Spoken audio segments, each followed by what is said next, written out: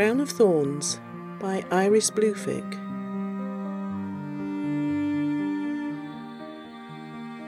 Chapter 24. Technical difficulties. How's that? Crowley asked, angling the desk lamp. Less grainy, more grainy? Kind of crap, but nonetheless acceptable? Muddled, Aziraphale confessed. not as sharp as it should be. Crowley fiddled with the webcam's focus next, studying his own image on the screen where it hovered next to Aziraphale's feed. Briefly, he experienced an unpleasant flashback to his ash-smudged reflection in the Bentley's rearview mirror. That's behind you now, Crowley told himself, might as well be forever ago. Smiling apologetically at Aziraphale. He minimised his feed to the taskbar and ventured, Better? You look a bit peaked, said Aziraphale. Is everything all right? No emergencies, I trust? No, nothing of the sort. Crowley reassured him, adjusting the volume so that Aziraphale's voice came through the speakers as more than a faint murmur. The phone hasn't rung since you left. You haven't got the landline unplugged, have you? No, Angel. And my mobile's right here, see? Aziraphale squinted and adjusted the feed on his end, resulting in a moment of comically blurred features. You got bored and went shopping, he said. Which model is that? It's an iPhone 4S. Crowley muttered, tapping through the screens till he'd got out of iTunes and deleted a few errant texts from Anathema. She seemed to be under the erroneous impression that his brainstorming abilities were a suitable substitute for Aziraphale's. 64 gigs. Doesn't come close to holding my entire music library, but that's a start. I won't touch the 5. Nothing's been quite the same since Jobs passed, or so I'm told, Aziraphale said. Your lot must have got him, Crowley mused, setting the phone aside with care on top of Aziraphale's Sudoku books. I bet he was in for a nasty surprise when Gabriel unveiled his plans for a network overhaul, enough to make him wish he'd been less virtuous. I don't know about him, but we'll certainly get Gates, Aziraphale replied. Charitable giving is all well and good, but does it make up for Windows Vista? Come now, my dear. I'd say he more than redeemed himself with XP 7 and 8. For what it's worth, you're still running XP, Crowley said, quickly nosing into Aziraphale's My Computer folder. Conveniently forgot to upgrade this time, did you? What about your philosophy of not fixing something if it isn't broken? Oh, fine, rub it in, Crowley sighed. Bloody PC users. Where's your MacBook got off to, then? More battery woes, one fears. Charging in the bedroom? Don't look at me like that. Aziraphale smirked at him, teasingly affectionate. There it was, a sharp twist in the gut. Crowley missed him. Where are your kind hosts tonight? He asked. Out, said Aziraphale. There's a trendy nightclub several blocks from here. It's not, how do you put it? Not my scene. You probably would have enjoyed the cocktails, Crowley replied. Why didn't you go? They'd left the desktop booted up, Skype and all. You were logged in, so I thought... For the record, I was playing Minesweeper and contemplating a defrag. You've accrued so much spyware it isn't even funny. How's Apple sounding to you now, eh? I'd rather spend time with you than while away another night drinking. Ah, Crowley said, lowering his eyes. Out for the evening, you say? I wouldn't expect them till dawn, said Aziraphale encouragingly. Crowley rose and drew the curtains, and then sat back down again. What time is it over there now? I'm fuzzy on how many hours behind you are. It's just turning 9 o'clock. What time is it at home? I'm not entirely clear either. Almost 5 in the morning, Crowley said, idly tugging off his socks. Good gracious, said Aziraphale. Why aren't you asleep? Couldn't, Crowley replied, shrugging. So I came out here. Poor love. Seems to me you could use a little wearing out. Crowley felt his cheeks heat, but he couldn't help grinning. He hadn't miscalculated his offhand remark upon how long Aziraphale's hosts planned to stay out. However mystifying he'd found it initially, he'd finally got the seduction game down pat, at least where Aziraphale was concerned, and quite frankly, that was the only place it mattered. There's a first time for everything, he said, untying the belt of Aziraphale's dressing gown. He'd thrown it on over his pyjamas because the cottage was rather chilly in the early morning hours this time of year.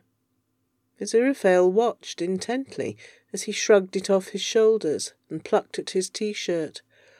Although I don't know if skipping the phone and going straight for cybersex is advisable.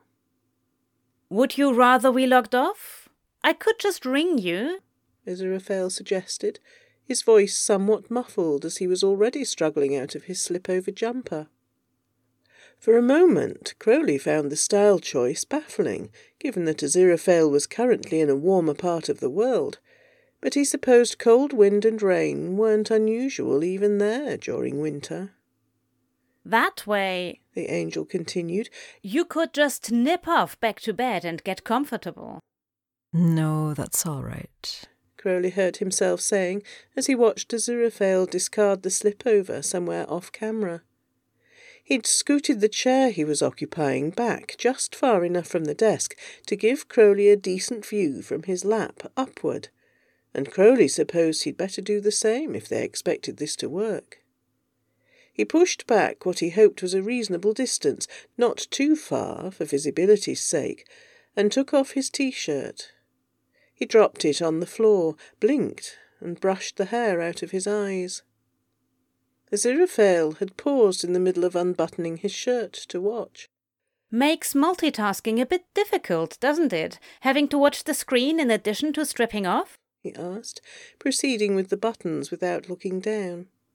Move a bit closer. Crowley scooted his chair forward a fraction, suddenly self-conscious. Can you still see, down below? He asked, hooking one thumb beneath the waistband of his pyjama bottoms, and then thought better of it. He unbuttoned the flies instead, but let the dark flannel stay where it was, stroking himself once through the fabric. His nerve endings sparked as his eyes drifted up the screen. Aziraphale, newly shirtless, was watching his every move. Yes, and you're every bit as much the prick tease I'd expected. What does that mean? Crowley asked, leaning forward in his chair to jab a finger at the webcam. 8 years of sharing my bed and I don't know, you'd somehow failed to notice? Aziraphale sighed and casually reached down to unzip his trousers, which were already visibly strained, and there was the telltale flush from chest to belly too. Crowley's mouth went slightly dry. Even as worn and yielding as they were, his pyjama bottoms suddenly seemed far too restrictive. I'd be in his lap by now, Crowley thought, brushing the unfastened flap aside in order to give Aziraphale some idea of just how much he was beginning to appreciate this. It means you're every bit as much a tease as I'd expect you to be in this particular medium, Aziraphale clarified, his voice satisfyingly hoarse. Simply put, you don't disappoint. Of course you'd be in my lap by now. Crowley let out a breathy laugh and stroked himself so Aziraphale could see he hadn't bothered with the usual shorts under his pyjamas, dimly aware that his left hand had the arm of the chair in a vice grip. That's a relief then, he said. Because I really wouldn't want to waste your... He lost the thread of what he'd been saying, not least because he couldn't drag his eyes away from Aziraphale simultaneously trying to watch him and shimmy out of his trousers. Just over 5,000 miles away, someone else's desk chair was squeaking and doing its best to scoot out from under Aziraphale's arse while he got undressed. It was funnier than it ought to have been. "Why don't you try it, Crowley, since you're so keen?" said Aziraphale huffily, situating himself back in the chair, wearing nothing but sedately striped cotton boxers and a pair of argyle socks. He didn't do simultaneously turned on and irritated terribly well. Still, Crowley found the entire situation just as hot as it was ridiculous. Shortcut. Said Crowley, standing to get rid of his pyjama bottoms. Much easier, he explained, knowing that everything above his waist was now cut out of the feed. And you get a bit of a close-up while I'm at it. He dropped the garment and paused for a moment, steadying himself with one hand on the edge of the desk. Aziraphale was staring, glassy-eyed, at whatever he could see, and Crowley didn't doubt that it was mostly everything between his thighs and his belly-button. He palmed the head of his cock and hissed at the contact. He was already hypersensitive, his body eagerly expecting any number of the things that usually came next. Only none of those things were going to happen, given Aziraphale's physical absence. "Sit down, please," said Aziraphale breathlessly. "I can't see your face." Crowley took one shaky step backwards and did exactly as he was told. The lacquered wood felt strange under his backside, and while he hoped there weren't any splinters ripe for catching, he also found that he didn't particularly care. What mattered most was the fact that Aziraphale had taken off his socks and was lifting his hips just enough to make getting rid of his shorts easier. Seeing Aziraphale stark naked on a computer screen was strange. The thought that he was sitting in a house that belonged to a pair of the most shameless voyeurs either of them knew made the situation 10 times worse, and somehow that much more compelling. "Can you see me now?" he asked, once the angel had got situated. "Yes," Aziraphale sighed, both hands restless on his thighs, but the dithering gesture didn't last for long. Eyes fixed on the camera, he curled his left hand around his erection, by now in the same desperate condition as Crowley. His eyes slid shut at the touch, and while it would have been easy to tell him not to do that, to focus, Crowley bit his lip and mirrored the action on himself. "You'd better wish it was me," he said, voice faltering as he stroked. "I wish this was you." Aziraphale's eyes flew open. It had been the right thing to say, but at absolutely the wrong time. Crowley watched, dumbstruck with fierce fascination and even fiercer desire, as Aziraphale leaned forward to brace himself against the desk, and with a few more unsteady thrusts into his fist, come with a sharp, silent gasp. His own pace faltered a little, even as he felt his own climax gathering. The urge to reach out was even stronger than the urge to watch. But what could he have touched, except for dense, pixel-lit glass? What he ached for was a kiss. He came with one palm braced flat against the monitor, and his eyes shut tight. The white noise cleared eventually, giving way to Aziraphale's voice. "At me, my dear," he was saying gently. "Look at me." Crowley swallowed thickly and opened his eyes, letting his hand drop to the desk. "I don't know about you," said Aziraphale, already mopping at himself with a handful of tissues, "but I could really use a cigarette." "Only if you don't mind this place smelling like smoke when you get back," Crowley replied, leaning bonelessly forward to rest on his elbows. 5 more days. Can't you leave early?" "You could have tagged along," Aziraphale reminded him. The invitation was open.